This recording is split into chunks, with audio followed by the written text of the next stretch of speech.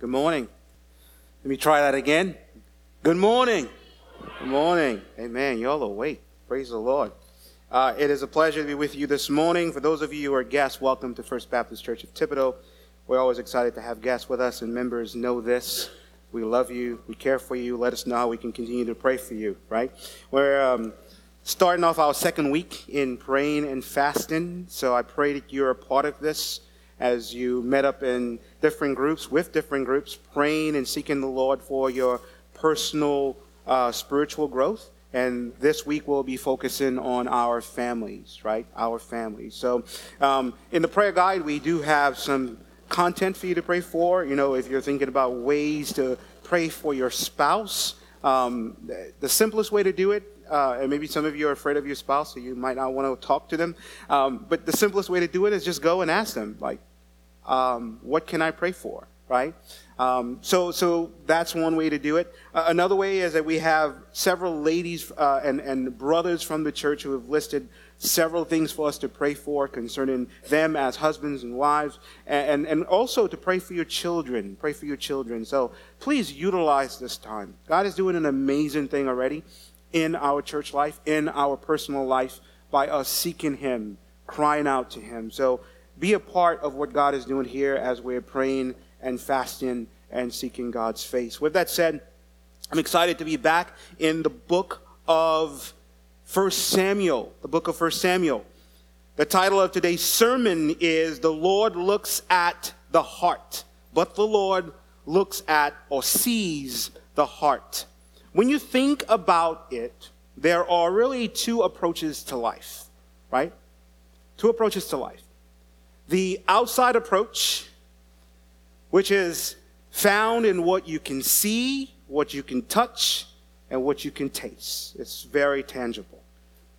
That is an approach. And with that very approach, there are three places that it leads us to.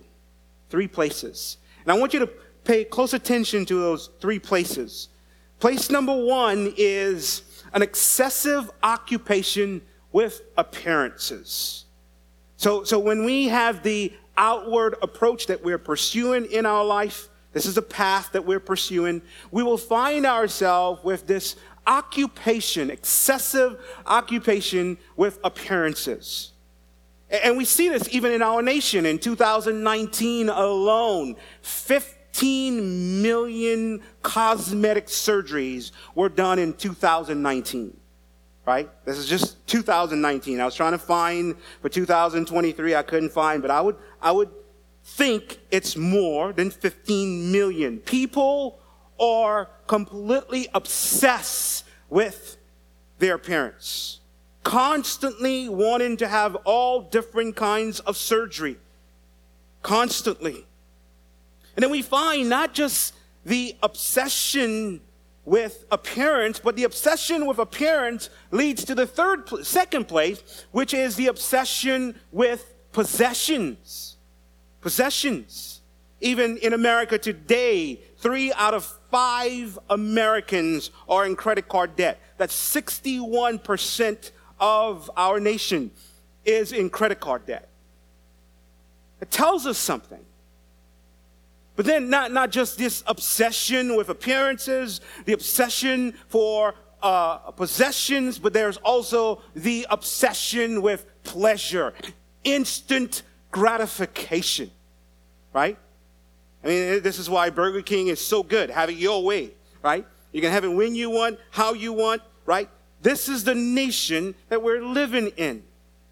So if you are pursuing this approach of life that is outward, right? What you can see, what you can touch, what you can smell, this is what you're going to find yourself in. You're going to find yourself obsessed with appearances, obsessed with possessions, obsessed with pleasure. But on the other hand, there is the other approach to life.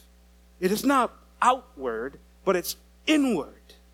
And the Bible talks a lot about this inward approach to life. It deals with your heart. It deals with you desiring God and pleasing God.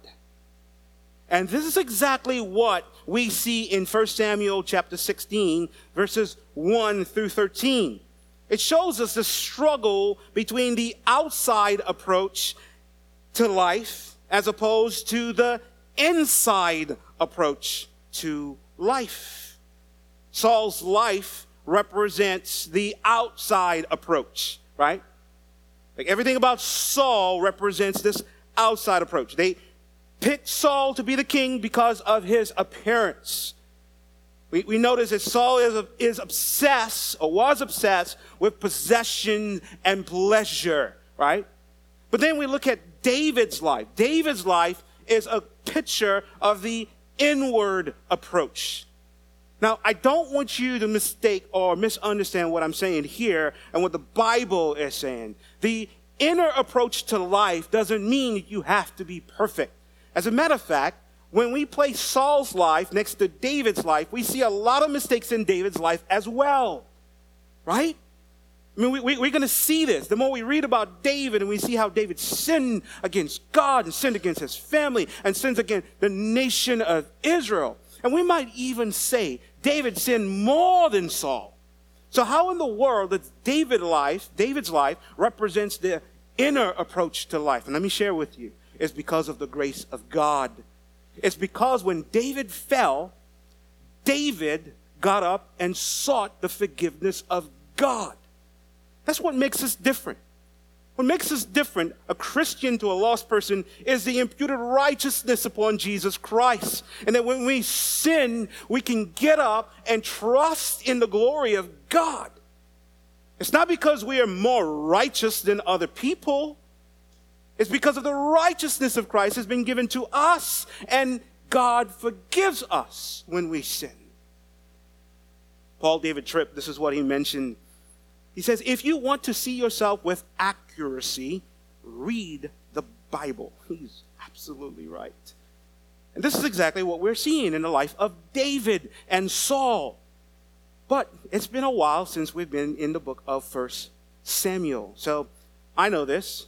Perhaps you've forgotten the sermon last week and the sermon before then. So this is why we constantly have to give new sermons, right? So I'm thinking you cannot remember much in 1 Samuel. So join me as I walk us through the first 15 chapters of the book of 1 Samuel, just to give us context. So 1 Samuel, this is important for you to understand, is chronologically immediately after the book of Judges. So in Judges chapter 21, verse 21, the last verse in the book of Judges, it says, in those days there was no king, and everyone did what was right in their own eyes. So what the author is telling you is simply that people were sinning. There was this decline of spirituality in those days. So when we start the book of 1 Samuel, it's happening around that same time as Judges chapter 21, verse 21. And then we're introduced to this woman in chapter 1 of the book of 1 Samuel by the name of Hannah. Oh my goodness. Reading through 1 Samuel, I'm like, this is one of my heroes in Scripture, Hannah. But it begins by showing us that Hannah was the first wife of Elkanah, a Jewish man, who had another wife named Peninnah. And Peninnah was provoking Hannah by saying to her, Hannah, you have no children, and I have children for Elkanah.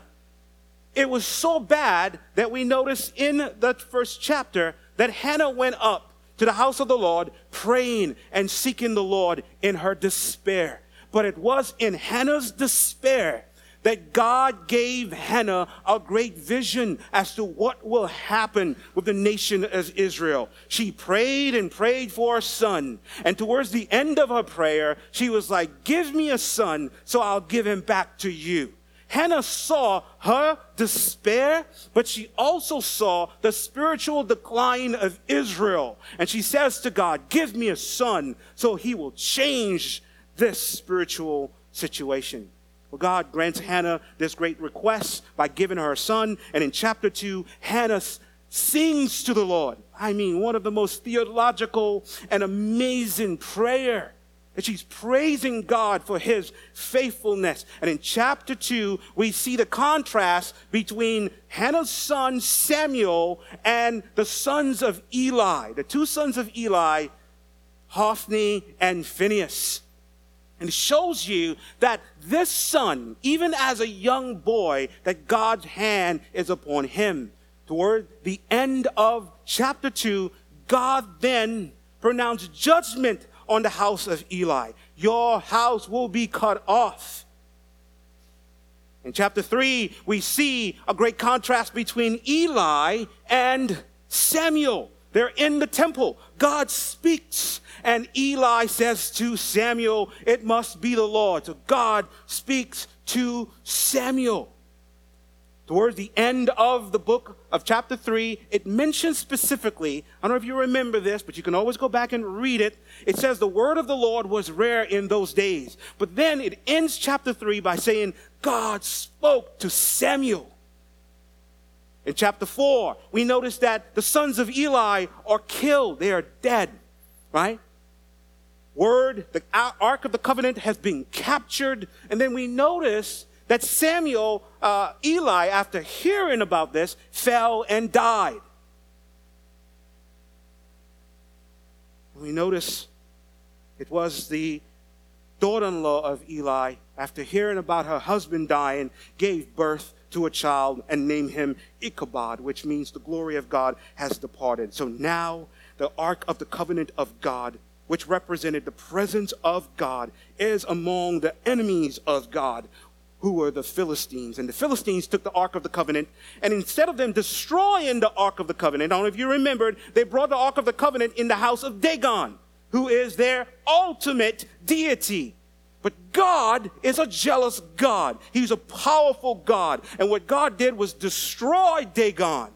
The people got so afraid, they removed the Ark of the Covenant and sent it to another city of the Philistines. And what happened? Plague came upon the people. So they got rid of the Ark of the Covenant, brought it back to the people of God, and the people of God did not even know how to dwell with the Ark of the Covenant. God struck them dead, and the Ark of the Covenant spent 20 years with a Gentile who knew how to dwell with the Ark of the Covenant through faith.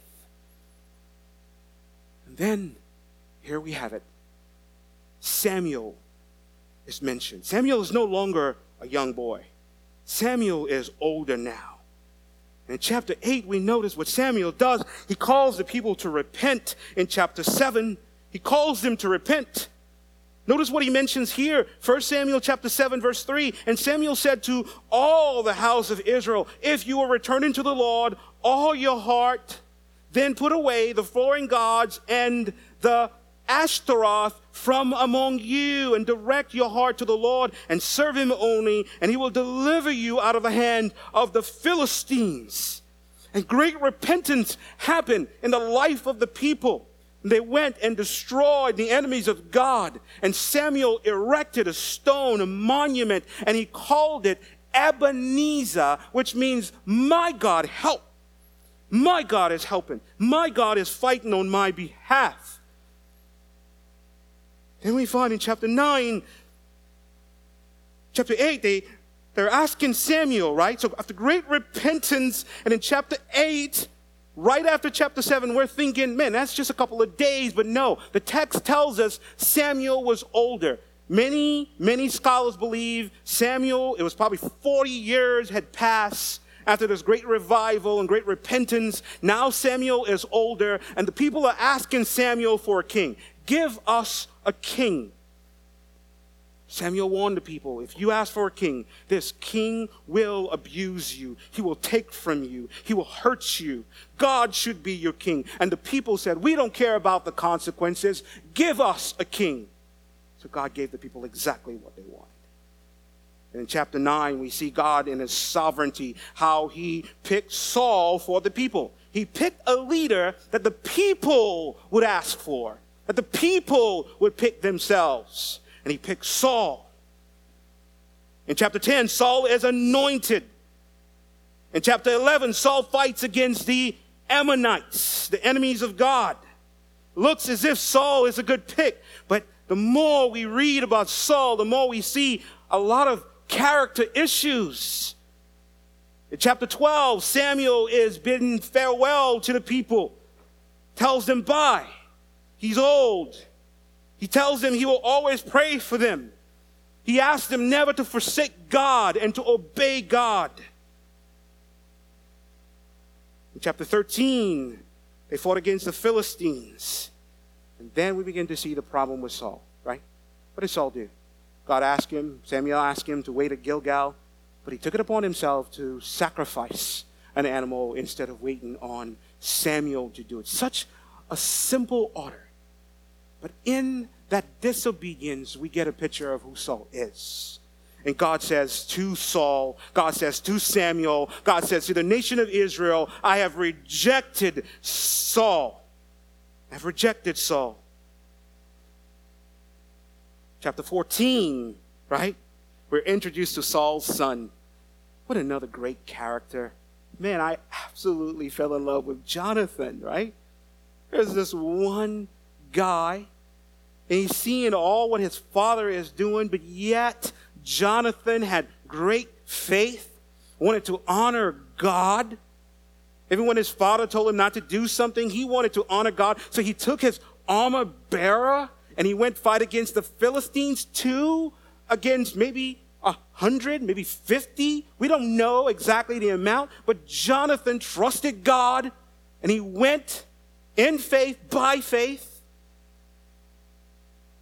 In chapter 15, again, we notice that God rejects Saul again.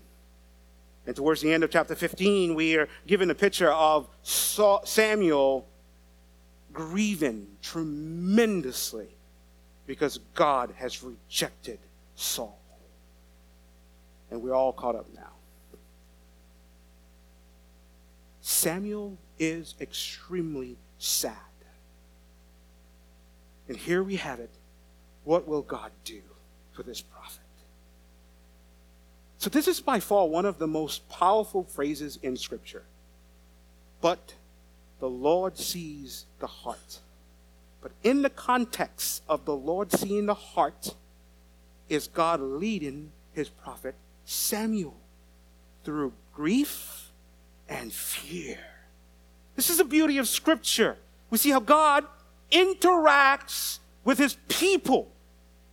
These doctrines are not just given to us to just place on a shelf and to think highly of them, but they are meant to be used practically. So what is God doing with his grieving prophet? And friends, this morning I want us to see 3 points here. Saul's experiences is the first point, verses 1 through 5. 2, Saul's command, which is verses 6 through 12. And finally, Saul's king. We see this in verse 13. Join me as I pray for us. Father, thank you for your word. Thank you for the power of Scripture. And God, speak to our hearts. You are an amazing God who speaks to your people, who interacts with your people. And God, thank you that even this old prophet, in the midst of his grief and fear, that you were able to lead him and guide him. So lead us and guide us in our grief, in our fears, God. Teach us and show us, God, it's not about the appearance, outward appearance, but it's about the heart. And you are the only one who knows the heart. So teach us what we do not know. Make us what we're not, and give us what we do not have. And God's people said, amen, amen. The first point here is Samuel's experiences. There are two experiences here that is noticeable in the life of Samuel that we can identify in our own life as well. The first is Samuel's first experience was grief. You see it. So in chapter 15, at the end of chapter 15, he is grieving because of Saul. And then in chapter 16, he is still grieving, so much so that the Lord says to Samuel, what are you doing? How long will you grieve over Saul? And friends, I need you to observe this with me and see this very carefully. Grief is a natural process that we must go through. The problem is we're not called to be held by grief. We're not called to be held by grief. And this is exactly what happened in the life of Samuel. Samuel absolutely loved Saul. You have to understand this. Here's Samuel, who devoted his entire life to seeing Israel get better spiritually. And towards the end of his life, he's noticing that God has rejected, right? He just gave he gave the people his farewell, right? I'm leaving, guys. I'm about to die in chapter 12. And now in chapter 15, God's like, I'm done with Saul. He's done. And here we have it that Samuel is thinking, God, I could die knowing that Israel has a king, knowing that Israel is good spiritually. But for Samuel, perhaps, he's thinking Israel is worse than when he first started. Israel's spiritual life is worse than when he first started. So there is a sense of grieving over Saul, but not just Saul, but grieving because of the glory of God. And maybe some of you in this room, maybe you're held by grief. Maybe parents, you are held by grief because you've raised your children and you are saying, I regret I didn't do this.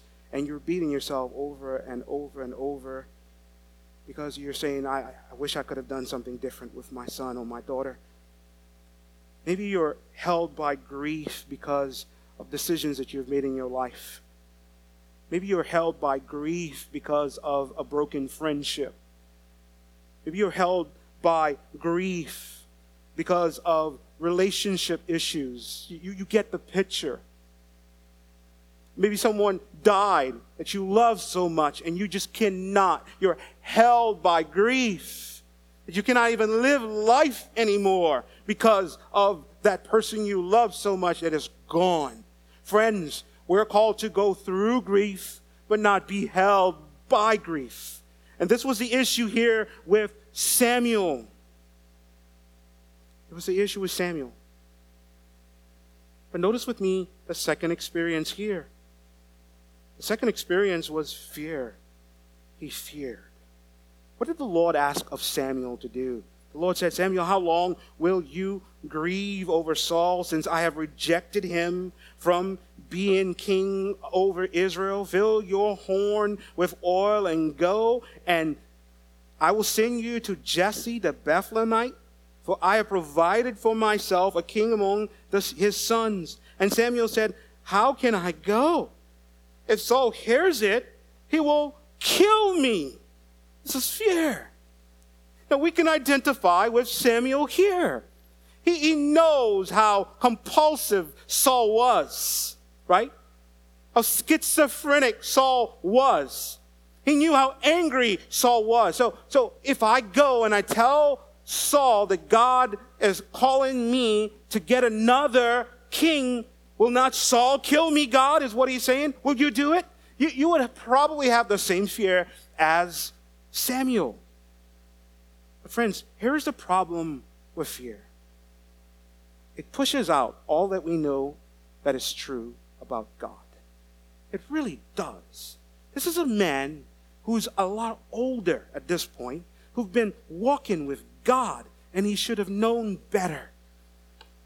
God will protect you, Samuel. Fear is a powerful thing, isn't it? It really is. It can make a strong person physically look weak and small. I think of this cowardly lion in The Wizard of Oz. It's quite entertaining watching him. You know? He's supposed to be so strong, but yet he is afraid of everything.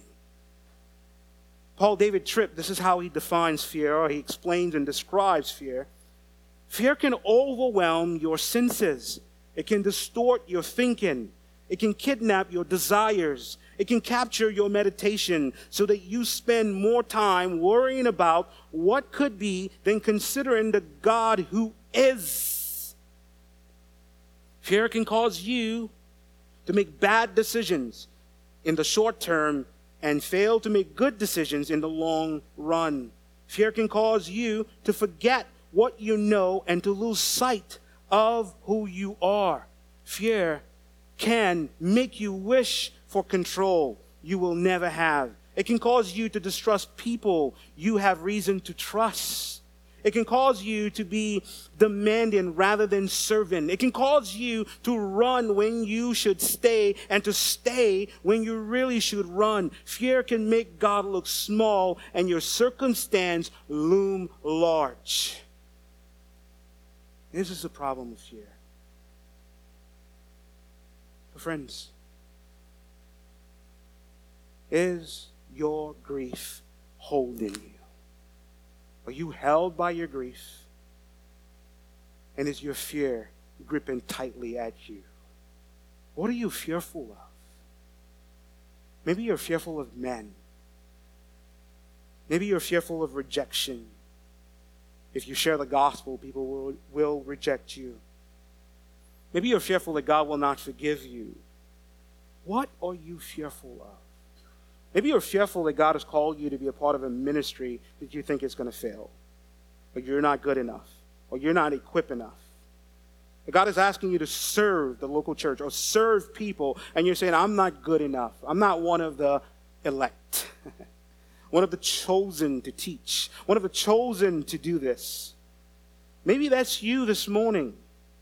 But friends, I am here to encourage you that when God calls us to do something, we should not allow fear to grip us or grief to hold us. But notice with me the second point here. We notice Samuel's two experiences. But coming closer and see this for yourself. Samuel's command. Do you notice that God did not rebuke Samuel, but God is leading Samuel? The only rebuke that God gives Samuel is, why are you grieving for so long, Samuel? And when he says about how fearful he is, and the Lord says, well, Samuel, this is what you must do. Go to the house of Jesse. I have chosen my king here. But notice with me here how important this is. Samuel is grieving because he believes that he will die without seeing a king. He believes the glory of God has departed.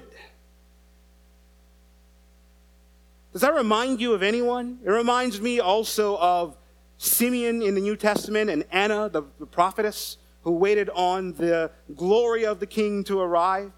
And here we have Samuel who worked so hard, and now he is about to die, and he's not seeing that. And Simeon and Anna, the prophetess, we notice that they were awaiting the greatest king, the King of Kings and Lord of Lords. But here we notice that God will do something amazing. God will show Samuel the king that he will choose. Friends, I love this passage of scripture so much that it helps me see how God sees people. Samuel walks into the house. He tells Jesse what he's doing. He sees the first son, and immediately, coming closer, don't miss this, he was impressed. What was he impressed by? By what he saw. By the outward appearance of Jesse's older son. Read for yourself and see what the Bible says here. This is amazing. This is amazing.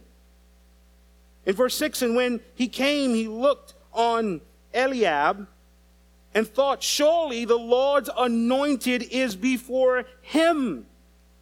But the Lord said to Samuel, do not look on his appearance or on his height or his stature, because I have rejected him. For the Lord sees not as man sees. Man looks on the outward appearance, but the Lord looks on the heart. Samuel looked and saw what was physical. He was handsome. He was tall. He was probably built. As a matter of fact, the narrative doesn't tell us exactly all that Samuel saw. All we know is what the Lord told Samuel. His height, his stature. The Lord says, don't look on his height, his appearance. Why? Because there is a major issue with that. What we notice today in a lot of churches is that we make mistakes by getting people in leadership primarily because of their charisma, because of the way they talk, because of the way they look, because of the way they dress, right? And that's a major issue. That is a major, major issue because of the connections that they have. I know churches that put people in leadership mainly because they have money or because they're just popular. God doesn't look at the outward appearance. Rather, God looks at the heart. The reason why I believe Samuel looked at this firstborn son was for several reasons. Don't miss this. One was because he was the firstborn. In Jewish culture, the firstborn son is considered to get the blessings of God, right? But we notice in Scripture, God doesn't work that way. We even think about the tribe of Israel. Firstborn was Reuben, but who got the greater blessing? It was Judah. Then we notice Jacob and Jacob's father, Isaac, and Ishmael. Ishmael was the firstborn son, but who got the blessing? It was Isaac. This is how God works. And then we notice Jacob and Esau. Esau was the oldest, but who got the blessing? It was Jacob. Samuel should have known that. But he's allowing his culture, what he sees, what he can taste, what he can touch, to make him determine what leader God wants. But it's a motif in Scripture. God doesn't work around what we think a leader should be, friends. God has given us in Scripture what a leader should be. So that's the first thing I notice here. Second, it was his outward appearance. The fact that he was tall, perhaps charismatic. One author mentioned, Kenneth, this is what he says concerning this. He says, like Samuel, we are too impressed by the things that can be seen with our physical eyes. Consequently, we will live in a world where physical beauty outranks spiritual depth, where success in business and in church tends to be defined in materialistic terms, and where charisma is prized above character. He's absolutely right. But we learn a very important lesson. God doesn't look at the outward appearance, how tall, how short. What does God look at? God looks at the heart. Friends, coming closer and get this. He looks at the heart, the inner man. The inner man. I love this. Coming closer and write this down if you can. The Bible is an examination and exposition of the heart and a story of God's zeal to reclaim that heart. This is what the Bible is about. And what we tend to do is we tend to blame everything around us as to the reason why we are the way we are, right? This is what we do. Instead of blaming the heart, instead of taking responsibility with the heart that God has given us, and there's sin in our hearts, so I blame my mom, my parent, my nan, I blame everyone and everything around me for the reason that I am the way I am. But coming closer, the Bible teaches us something completely different. You know what the Bible teaches us? The Bible says that our behavior is the result of the way that our hearts interact with situations and relationships in our lives. My wife is not causing me to be bitter. My heart is causing me to be bitter. I'm not causing my wife to be unforgiving. Her heart is. Now, I don't have issues with my wife. I'm just giving you an example. So I don't need counseling after, okay? But you can still pray for me, right? The point is, we tend to blame everything around us, but not our hearts. And friends, God sees the heart. He sees the heart. We cannot blame our circumstances, our situations, and even our relationships, but rather blame our hearts. Friends, God sees every thought, every interpretation, every motive, every desire of our hearts. And coming closer, and write this down if you can, there is not one movement of our heart that is not fully known to God. He sees all of it. We are naked before God. So because of this, we need to stop playing church and this Christian game. He sees everything. Everything. He sees even our worship, that our worship must be pure before God. God doesn't want you to come and experience worship. No, God wants you to come and be worshipers, friends. We can come to church and we experience in worship as the worship leaders are coming and leading us in worship, and we are praising God and doing all of these things, but we go home and our hearts are still not broken before God. There's a major mistake with this and problem with this. God wants you to be broken before Him. And when you're at home and you're loving your family, that's worship. When you're with your co-workers and you're loving them, that's worship. But don't live like the devil outside of the four walls of the church, and then we come here and we pretend to be something. No, God sees everything. He sees your heart. Kevin, why do you have to mess with my worship? I have to mess with my worship. Mess with something else, not my worship. Jesus messed with our worship. You know what Jesus mentioned in Matthew chapter 15, verse 7 through 9? He's talking to the Pharisees. You hypocrites. Well, did Isaiah prophesy of you when he said, this people honor me with their lips, but their heart is far from me. In vain do they worship me, teaching as doctrines the commandments of men. Jesus messed with our worship. Jesus is concerned with your worship. How are you worshiping Jesus? Because He sees your heart. When the Bible talks about the heart, He talks about the seat of emotions, seat of desire, your thoughts, your full being. It's who you are. So your heart must be given to God. Friends, God does not want us to experience worship. God wants us to be worshipers. When we come and we make much of God, that's what He wants us to do. He will settle for nothing less than our hearts. He wants our hearts.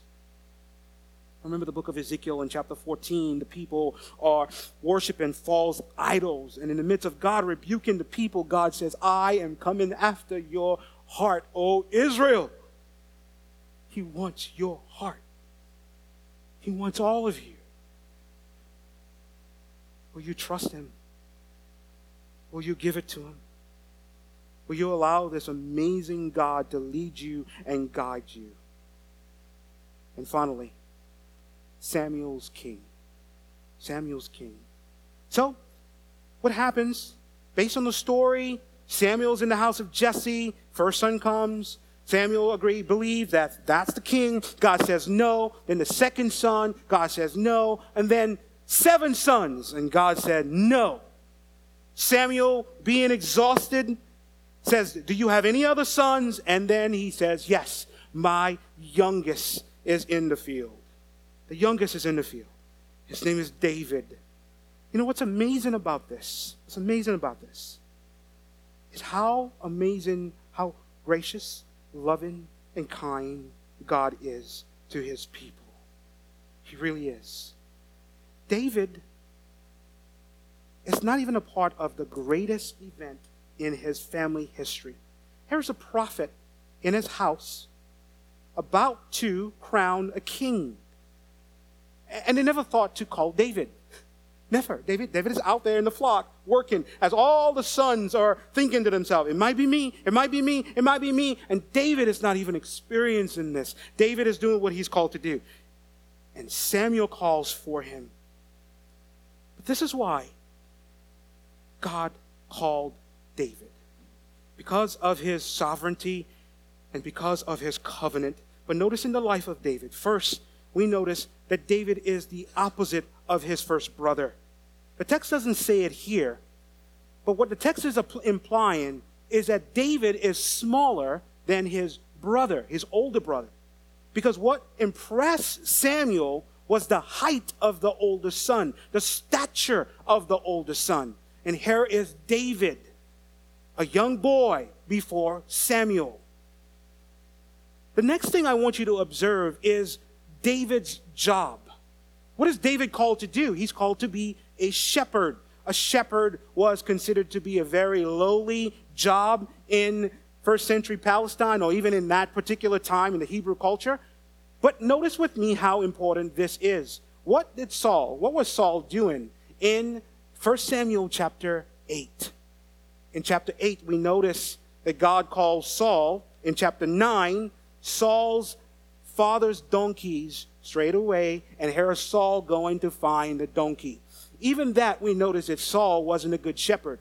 Why? The donkeys made its way back home before Saul can actually find the donkeys. And here we notice that David is keeping over his flock. He is a good shepherd. And that's a very powerful thing, because in history, we notice that great kings are good shepherds. Great prophets are good shepherds. They take care of animals, and therefore it was a training ground for them to take care of God's people. Friends, in the same way for Christian pastors and elders, we need to take care of our families. If we love our wives and our children, and we take care of our children, it's a great training ground to care for the church. So here we notice David's job. He was a shepherd. Notice also, mentioned, yes, he was handsome, but the indication here is that he was small. As in contrast to that of Saul. Saul, we are told, from his shoulders upward, he was taller than any of the people. Also, what impressed me about David here, don't miss this as we close with this.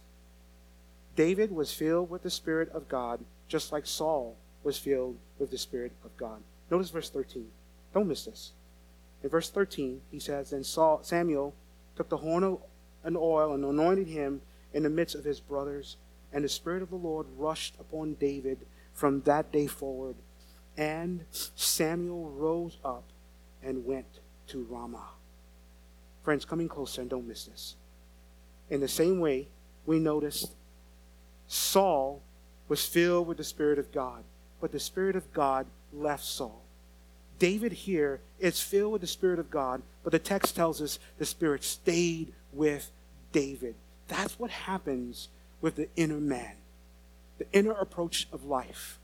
The Spirit comes, the Spirit dwells, the Spirit impacts, the Spirit empowers so we can do the work of the ministry. And the Spirit never departed David. This is the beauty of being truly saved and pursuing the inner approach of life. But friends, we have a greater shepherd than David. His name is Jesus. A greater shepherd who cares deeply for you and for me. A greater shepherd who died on the cross for our sins. Maybe you're held by grief. Maybe fear is gripping you so tightly. And maybe you're saying, what's the hope? What's the point? Trust in God. As God revealed his purpose to Samuel, God desires to reveal his purpose to you. Will you turn to Jesus? Maybe there's some of you in this room that you don't know Jesus as Lord and Savior. Will you turn to Jesus? Will you repent of your sins and place your faith in Christ and Christ alone? God will give you rest. God will give you peace. Will you make that decision to trust in him? Will you follow him like Zacchaeus did, like Matthew did, like the Samaritan woman did, like I did, and like so many of you in this room have done? Will you follow Jesus? And for those of you who trust in Jesus and know in Christ, but yet you are held by grief and gripped by fear, yet you're making a decision based on appearances rather than trusting in God, will you turn to God? Join me as I pray for us. Father, thank you for your will, for your grace, for your mercy. Thank you for practical passages of Scripture like this, that God sees the heart. God wants the heart. I pray for our hearts, that we're given to God, that we belong to God. That God is our possession. So, Father, I pray that we will stop playing church if we are. That we'll be honest and open before God because He sees all things. And that our God, He wants our heart. So, Father, here it is. Take it. Use it. Seal it. Break it for your glory and your glory alone. Let us pray that prayer, God. Take our hearts because we desire you above all things. We love you. We worship you. And we exalt you. Amen.